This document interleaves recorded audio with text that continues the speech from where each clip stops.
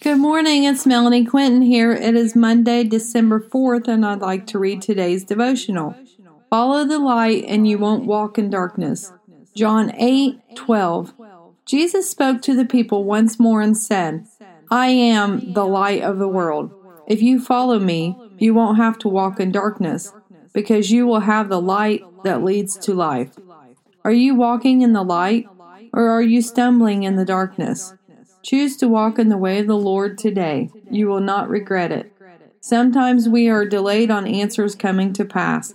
Continue walking the course, and at just the right time, you will reap from the Lord's bountiful harvest.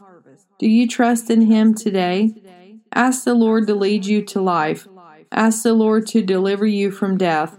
Ask the Lord to guard your hearts and minds in Christ Jesus. Do not allow the attacks of the enemy to destroy you. Instead, allow them to stretch and grow you in your faith in Christ. The world is not our home. The Lord has so much more in store for each of us.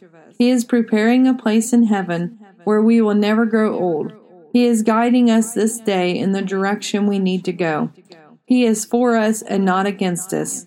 Where do you stumble the most? Are you allowing the Lord to show you the way, or are you trying to navigate on your own? Stop going against the Lord's will and learn to get into an agreement with Him. Follow the light of the world. Follow the narrow path. Follow the way that leads to life and not destruction. If you are not in a church, find one to call your home. We should be in community with other believers, for where two or more are gathered in His name, there He is with them. Have a blessed day, inspired by God on 12:4.